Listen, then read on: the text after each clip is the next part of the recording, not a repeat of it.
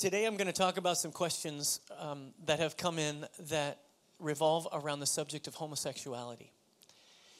And these questions are incredibly personal, and they're very meaningful to our cultural moment in America, in the Western Hemisphere, and in the West in general. In Europe, there's questions about how sexuality and how human sexuality is supposed to work.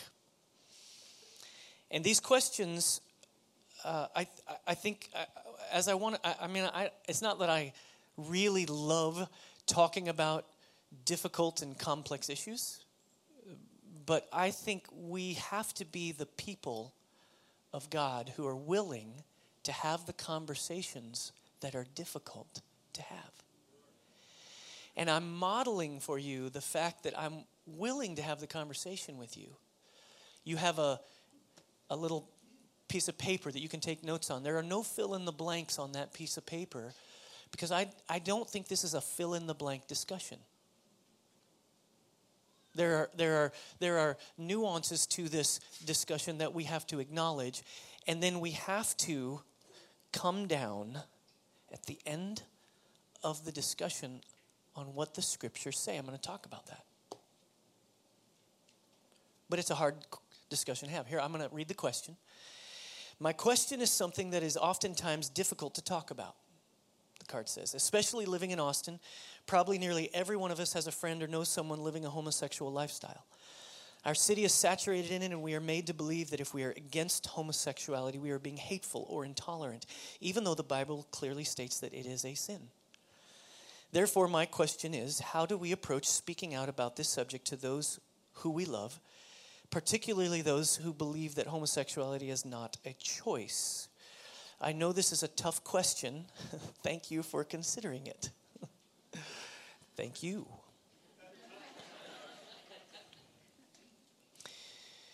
The first thing I want to say about this subject is we haven't spoken about this very well as Christians in our culture over the last 30 or 40, 50 years. And maybe even historically, we haven't necessarily done a great job. If you've been hurt by the church in regards to this conversation, I want to say that I'm sorry. I want to apologize on behalf of the church. The church is full of people. We are people in process, figuring out how to announce the kingdom of God and how to let it live in us, just like you are. And so I'm sorry that that's happened to you. Please allow me, One Chapel, to reframe the conversation for you, to let the dialogue happen in a better way. On one level, this question that was asked, it's representative of several questions that I got on this subject. But in one sense, it's very easy to answer because we as God's people should treat all people with respect and kindness, and we should treat them with equality. Christians should be the ones who defend the marginalized and the mistreated of our society. And we should be the ones to demonstrate love and humility when it comes to people who don't agree with us. But somehow in this dialogue, we haven't always been gracious, and we haven't always had humility. I think that's a mistake. We must be, however, the people of God who are willing to tell the truth with grace and with compassion in our hearts, as Jesus had compassion with the masses who were struggling, trying to figure out the way of the kingdom. Interestingly enough, when you have this dialogue or conversation with someone, when you have a friend who would classify themselves as gay, when you have a gay friend, when you have somebody you know and love, and you have this conversation, when the fact that you have a friendship changes the tone and the temper of the conversation, and that's as it should be. When we depersonalize this conversation, we damage people. And so we have to, as God's people, be more careful and compassionate with our words. Now, there's no story in the Bible that maybe articulates this better than the Good Samaritan. If we look at the Good Samaritan in Luke 10, many of you know this story. For those of you who don't, Jesus is telling a story, and he begins to tell it to really people who are influenced by a Jewish frame of mind. All right? And he says there's a man who got robbed and he was left for dead on the side of the road and he couldn't get up and he was beaten up and he was bloodied. And so another guy came down the road, and the road was dangerous. It was a road to Jericho, and a guy came down the road, and he was a Levite. He was a Levite, and so he was from the tribe of Levi, and that means he was responsible for taking care of things in the temple. And this helps classify and clarify what Jesus is talking about. He's talking about a religious person coming down the road. And the Bible says the guy turned on the other side of the road and didn't help the guy. And then the next guy who comes is a priest. And it's kind of another level of authority within the religious environment that they lived in. And here comes a priest, and he doesn't stop to help the man. He bypasses him on the other side of the road. Sort of as an indication that I either can't and I can't stop for this, or I don't want to be tainted. I don't have time, or this is not my role. I mean, any of the hearers could have been thinking those kinds of thoughts. Why didn't those guys stop? What's up with that? And in the hearers of Jesus, when they were listening to the story, they could have been thinking, I know who's coming next. I know who's coming next. It's going to be a Pharisee. You got a Levite, you got a priest, and then you got a Pharisee. The Pharisees of all people, they're the most rigid. They're the most committed to the scriptures. They are the ones who know it the best, and they hold us all accountable for it. The Pharisee is going to come and be the one. Jesus, in a shocking twist, turns the story on its head and says, and then a Samaritan comes and helps the man. Takes care of him, leaves some money for him, makes sure that he's going to be taken care of in the future. You got to understand how deeply the divide was between the Samaritans and the Jews to understand what Jesus was trying to do in this story. And sometimes we don't understand it.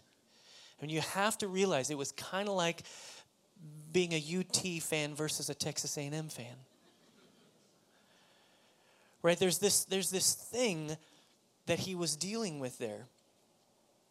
And what we learn from it is we should be willing to associate with people who are on the other side of the cultural divide. And we should always take care of people in need in a spirit of love and hope and dignity, because these are people God loves. Right? So I'm saying things that are obvious. But I think this conversation has been convoluted, confused by politics. And so we have this political discussion about homosexuality. It skews the dialogue. There's one example, health care for partners of same-sex couples. And in my opinion, probably the question that should be asked when we're fighting about this politically is, should Christians, people of the kingdom, be against people receiving health care? That seems to put us on the wrong side of the argument. So just because you belong to a certain political party does not mean that you can claim the truth of the kingdom. And both parties try to do it.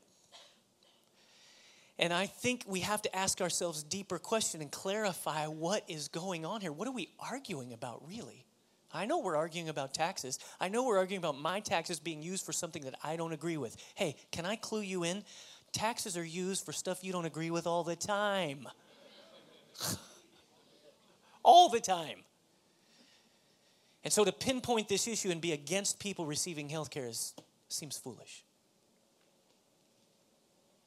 the gay marriage movement in our country has been difficult for Christians to navigate because, of course, we define, I believe evangelical Christians define marriage as between a man and a woman according to the scriptures. And that's, I think, the correct view. But the question is, how do we wrestle with this biblical definition in a pluralistic society that doesn't believe the Bible? And so we have to come up with better dialogue about this national conversation. I'm of the opinion, in terms of marriage, right? Every marriage that I do, when I stand up and I officiate a wedding, I start by saying, this is a Christian wedding, and I want to define that for you. Because a Christian wedding is not about health care or tax breaks. It's not about anything that the state wants to say. It never has been. Marriage has always been sacred before God. And so a Christian marriage it represents that sacredness, and so we say vows to him and to each other according to the scriptures. Right? So I clarify that when I say it's not about tax breaks, people always laugh. Because marriage, we've sort of lost our definition in culture. But that's not the end of the world. The kingdom of God is much stronger than the definition of one word.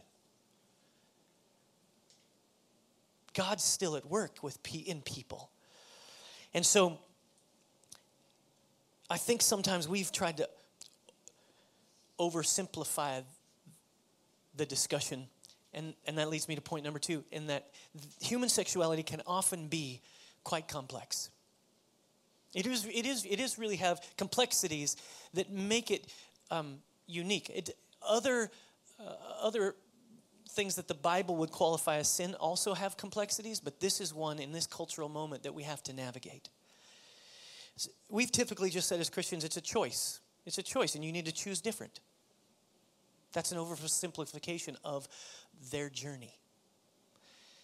The argument against this is summed up no better than Lady Gaga in her song, Born This Way.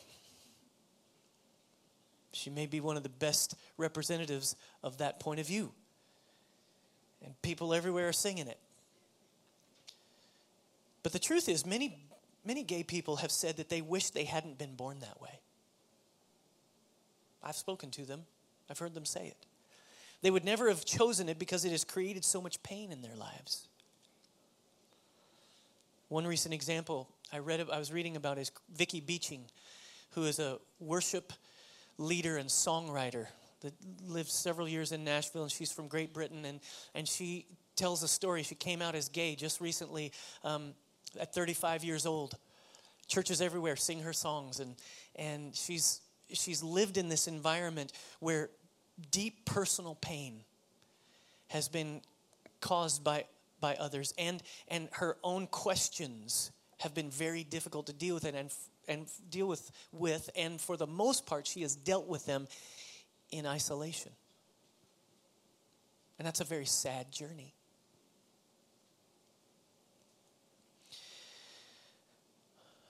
But when we come down to it, it's not just about this issue that we should talk about. We should see it from an overarching perspective.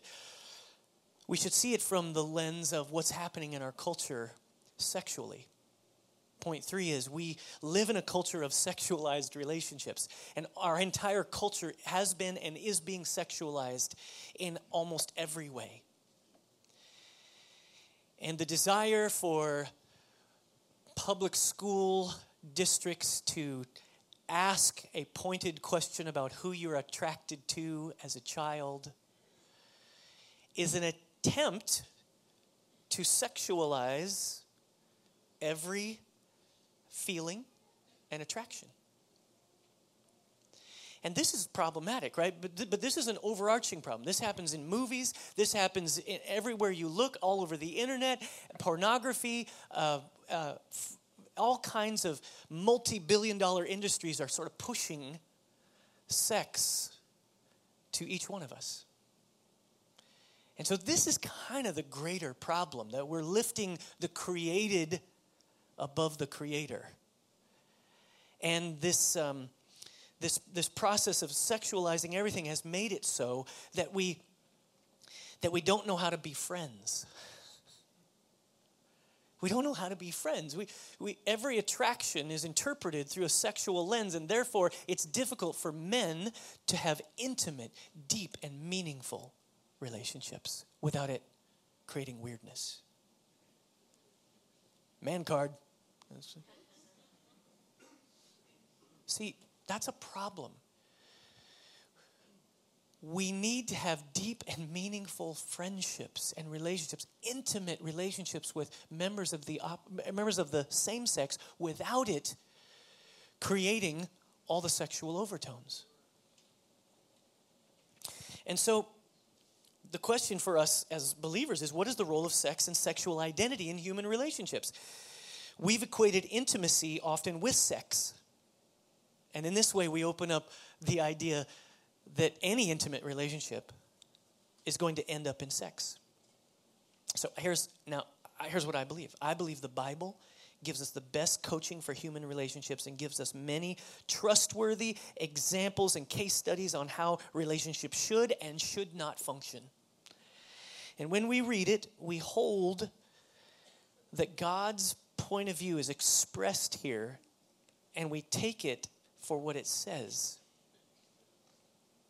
So the question all of us have to answer, no matter how we classify ourselves, is, do we believe that God has the best design on human relationships? And do we believe that the scriptures are trustworthy? That's foundational to this whole discussion. But the thing you have to remember is, there's a whole world out here that doesn't even believe this is a legitimate book. That it doesn't have the authority and the power that we say it does. So we have to ask 3 clarifying questions to try to help, because I'm trying to answer multiple questions here. I'm trying to answer, how do we discuss it in a way that is articulate and compassionate, and how do we deal with it within our own ranks? So what do we mean by gay is a good question. When a person says, I'm gay, what does that mean? Because there's a lot of different ideas about what that means. There are 3 ideas that I think we should explore, all right? And those 3 ideas are the activity of homosexuality. The attraction should be something that is internal and sort of drives people. And then probably the most profound concept we have to wrestle with is identity. It's not just as simple as and cut and dried as we have wanted to say. So let's talk about the action. The action is not God's design, and the scripture articulates that pretty clearly. Nor is it his best plan for us. The Bible clearly indicates that sexual fulfillment happens in the context of a marriage between a man and a woman. That's what the Bible indicates. And it indicates it from the beginning, even though there are broken people all over the place throughout the scriptures, it indicates it from the beginning in Genesis all the way to the end. And so the attraction to same-sex relationships is not really, when we try to figure out what does that look like, if the activity is not happening, what is the attraction then? I don't think the attraction should be qualified as too much different than the attraction that people have to other things like greed or selfishness or stealing or fornication. There are many men who are attracted to women who are not their wives. That's still an issue that they have to wrestle with. And so,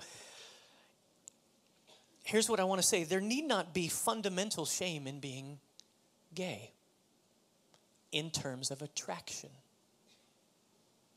right? Or even the action, for that matter, because many of us have engaged in actions or we have felt attractions that would want to shame us, haven't we?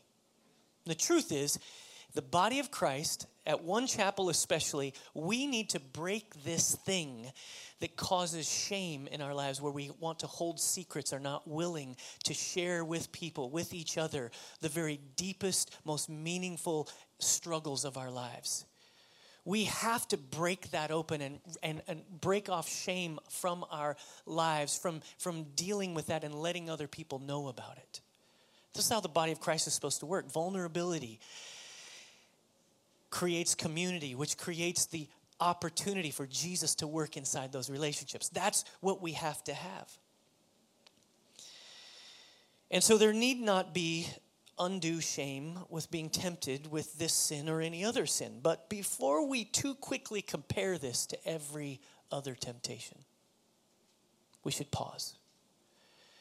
Because often the struggle has to do with identity. And the identity of being gay is what complicates the discussion, I think. In our culture, sexual identity becomes very defining in this regard. And people's sexual orientation becomes the chief way that they begin to classify themselves or articulate themselves. It is the supreme identifier. And therefore, since that's true in our culture, as God's people, we have to be sensitive, articulate, and careful about how we relate to that friend who sees himself through that lens, and begin to, little by little, share the good news of the kingdom of God. In many cases, they are very alienated from the church. They've been mistreated. They know this. They feel it. They're wounded. They understand where you come from, and they've indoctrinated themselves with their way of thinking. And in some cases, they are incredibly angry. So that's going to take time for you to walk with them.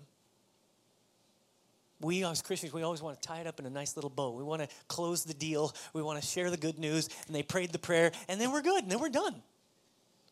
Okay, you know yourself well enough to know that wasn't it, right? There is a journey here, and there's a process.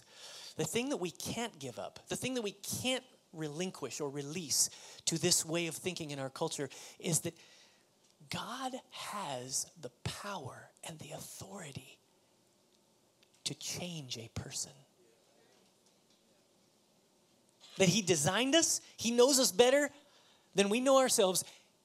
And there is power that comes from the Holy Spirit, and it comes from the Scripture, and comes through the community of Christ that is strong enough for people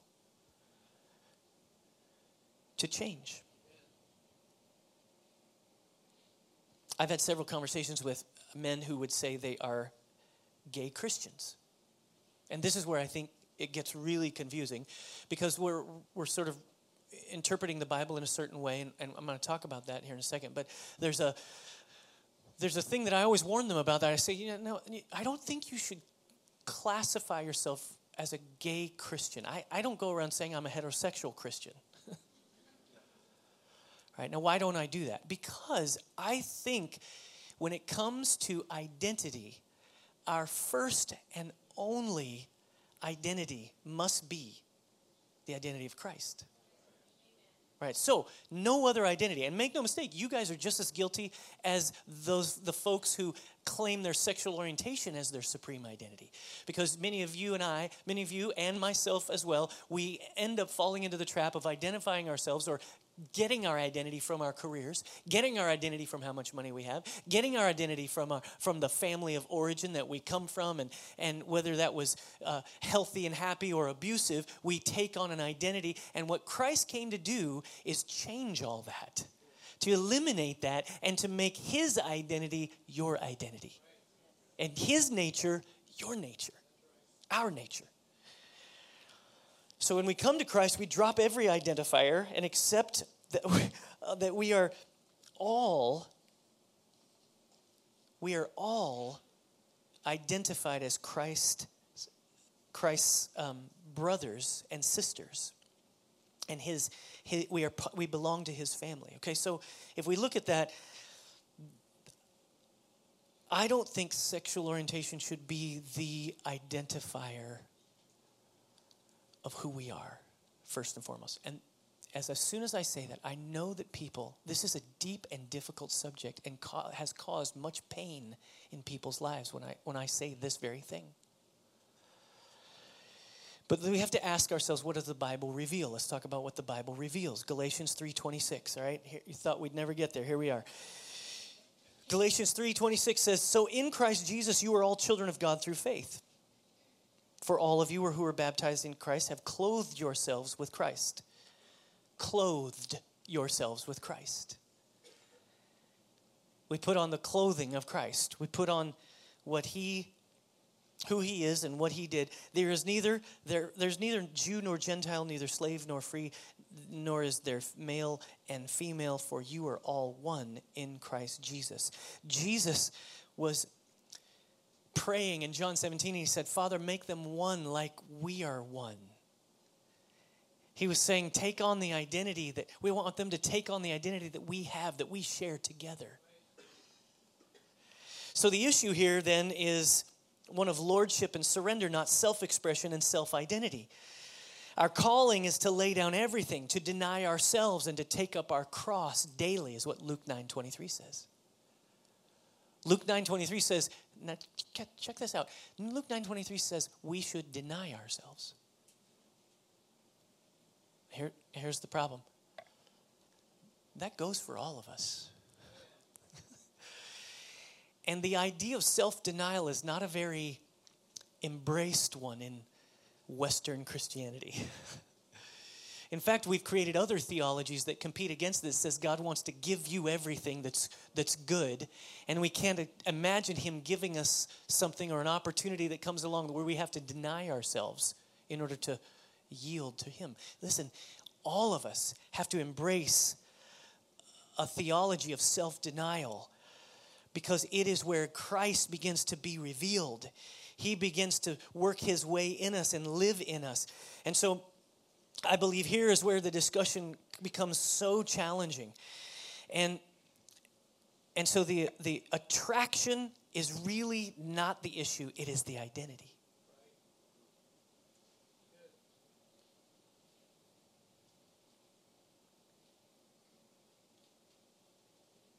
We must not allow the changing of the meaning of the scriptures. Our goal as Christians is to announce that the kingdom of God has come and that there is a way of living that the Bible describes as full of life, abundant life, where we surrender to Christ and trust his sacrifice. All right, so let's talk about this idea of why we believe this way. All right, 1 Corinthians 6. If you go over there, let me share this with you. 1 Corinthians 6 says, verse 9 says, "Or do you not know that wrongdoers will not inherit the kingdom of God?" What? Wrongdoers? I've done wrong.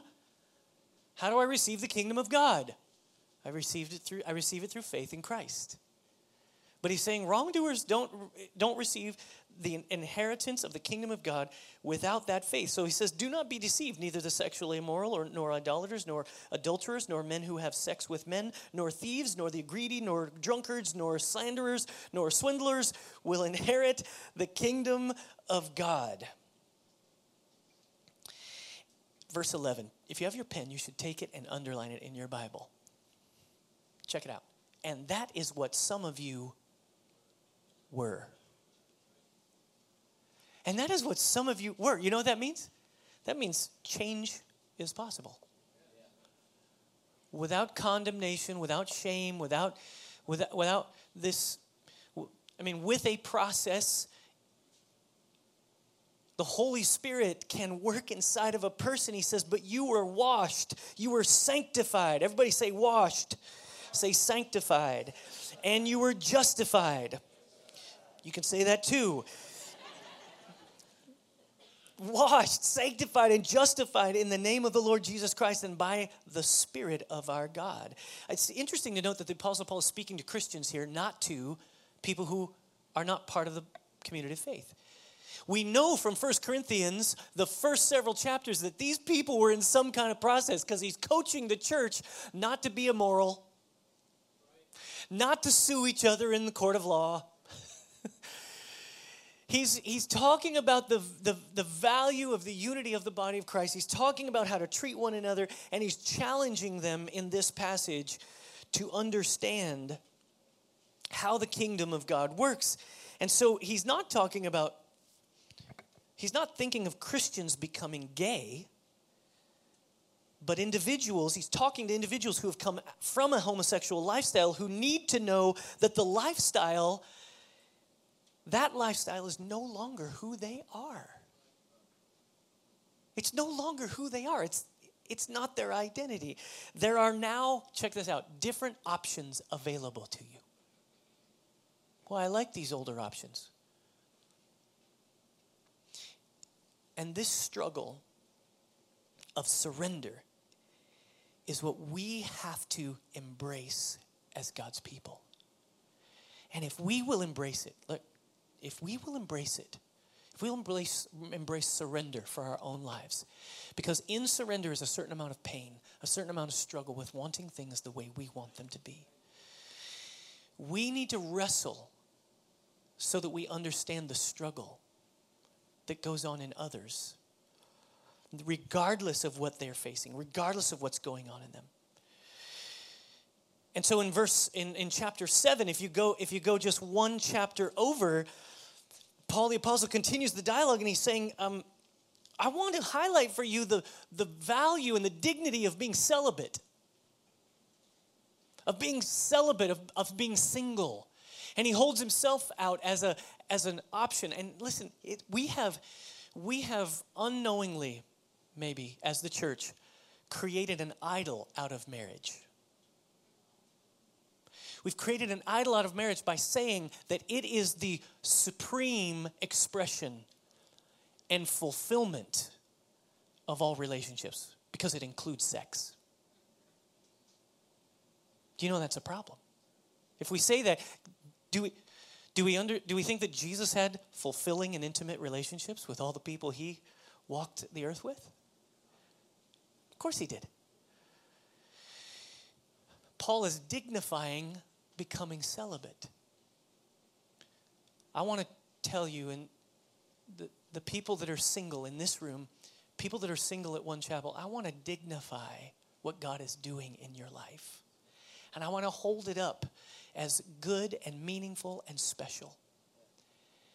And I want you to feel that dignity, even though we're wrestling with all kinds of other issues regarding our families and our kids and rearing children and all that kind of stuff. But there is a place for you. And some of you are like, no, don't speak that over me. I don't want to be celibate the rest of my life. But even that can become an idol that causes you pain.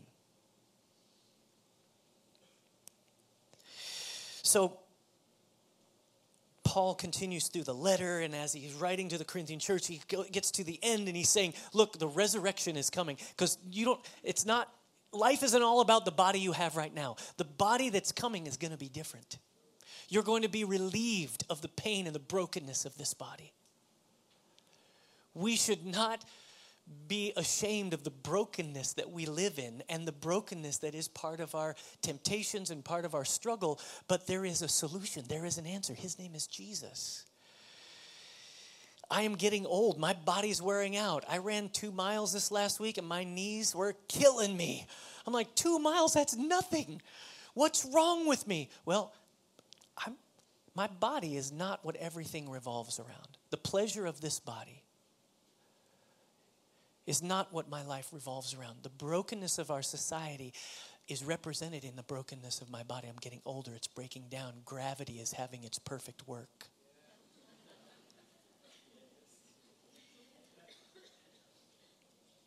But there's faith and hope because there is something coming. That very idea defines us as Christians. It's not just about the here and now. It's about the here and now and what God is doing and the bringing of the kingdom that will come. All right, I got to keep moving here. So what is our disagreement really about? What's our disagreement really about? These ideas. What are we really arguing over? Here's how Christians who affirm a gay lifestyle interpret the New Testament. All right, I'm gonna kind of frame this for you. Here's how Christians who say, I'm gay and I think God's okay with it. Here's how they interpret the New Testament, right? The verses we just read. Number one, they will say homosexuality in the early centuries was exploitive. It was taking advantage of other people. It had to do with young boys being part of their lives as well as their wives. Right? That's what the Bible refers to when it says homosexuality. Right? That would be their argument. And they would say the Bible could not have imagined that there would be committed, monogamous, homosexual relationships. It wasn't even in their sphere of thinking. They weren't as developed as we are today. C.S. Lewis calls it chronological snobbery. The people that were from the New Testament era, they're not as smart as we are, and so they're not as progressive. And this is how they would interpret the New Testament. Here's why it's not sound. Here's why that doesn't work. Number one, there were instances of monogamous relationships that were homosexual, and one of them was Nero. Nero, who was this man in charge of the Roman world, he married a man twice. One was a freedman, and Nero took the role of a wife in the ceremony. And that's history. That happened in AD 64. So it's not true. There were these kinds of thought patterns in that day. And Paul had every opportunity, and maybe even the incentive, to include examples of gay marriages. When he talked about marriage, he had every opportunity to include it, but he didn't.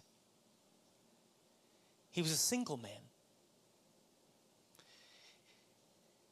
He had the opportunity to say, look, this is okay and this is not in regards to homosexuality, but he used, in every case, he talked about men and women, and he talked about how God's overarching view is people of difference, people who have differences, people who are different from each other, fundamentally come together in the holiness and sacredness of marriage, and that is the power of the idea that's overarching in the Scripture. The narrative of Scripture in Genesis, of male and female, of the bride and the bridegroom in Revelation, all throughout the Bible, the opposites coming together in Ephesians. Paul talks about it. He talks about the Jew and the Gentile. He talks about the husbands and wives, and he talks about slaves and masters, just like he does in Galatians. And this is an important idea in the Scriptures. He could have used any other analogy. He could have gave an exception, but he did not. So what does this mean about our disagreement with this issue? I love this. I got this from Glenn Packiam, who's a good friend of mine, who was talking about this subject recently. And he said the difference between our views of Scripture is not just an interpretation. It is a posture towards Scripture. It's not just a different interpretation, it's a posture. And the posture that we embrace is that we stand under the Scripture. It is raised to authority in our lives. And we yield to what it says. So we stand under it. What others do is they try to stand over it and project onto it what they want to see. The authority of the Scripture has to come down upon our experience, and we have to line ourselves up. It can't be the other way around. And as hard as that might be in our culture, the question is, will we be willing to stand firm? So what does this mean? What are you saying, Pastor Ross? Are you saying that Christians gay Christians, you think they're going to hell? I got good news for you, people. I don't have to make that decision. And neither do you. It's not really your job. We don't have to decide. There is one who is completely merciful and completely just, and he knows their journey better than we do. And so we have to trust him in that. Tim Keller has a great quote. He says, homosexuality doesn't send you to hell any more than heterosexuality sends you to heaven. It's about lordship. It's about lordship, surrendering to God. Billy Graham says it beautifully. He says that Holy Spirit convicts, God is the judge, and I'm called to love. The Holy Spirit convicts. God is the judge, and I'm called to love. So I want to leave you with 3 challenging questions. I'm going to take like 4 minutes to do it. Can you stay with me for 4 minutes? It's a little bit of a heavy subject, right? I understand that. And you're not used to hearing somebody say so directly, maybe in our culture, what they think about this subject. We're going to have to get better at that. 3 challenging questions. Here it is. Would you be willing to listen? Would you be willing to listen to someone and their experience and their journey and ask great questions and listen to where they are before diagnosing and dispensing the solution to their problem? Would you allow them the dignity of having the conversation with you by listening? It's true with everyone. I mean, no matter who we are, we all have to listen to what's going on in the life of the other person before we start dispensing the advice. Oh, I had that happen to me. And no, it didn't happen to you like that. They have a totally different experience. Be careful about how that happens. We look to the scripture, but we don't just dispense advice without listening and without dignifying them as a person. Pay attention. Let the Holy Spirit speak to you. Listen to him and lead you to what to say. Number 2, would you be willing to learn? Would you be willing to learn what the Bible says about this subject and about our culture? Would you be willing to become a cultural student of how our culture works? Would you be willing to kind of uncover what it means to be in a post-Christian era and what our responsibilities are as a result of that? Would you be willing to learn and not just use the phrases and the sayings of your youth to describe and explain what you believe? Would you be willing to become more articulate and learn how to coach and learn how to encourage? Would you be willing to become more prepared, more engaged, more confident in what you believe? I think that's what's going to be required of us. And then finally, would you be willing to lead? Okay, think about this with me. If we believe that God's direction and design of human relationships is what keeps society together, then when it starts to unravel, who's going to be around for people to turn to? In some ways, we've set ourselves up so poorly in this current environment to be countercultural because we've built church after church after church with liturgies that made people feel as comfortable as possible and as the least amount of tension possible for them to meet who Jesus is.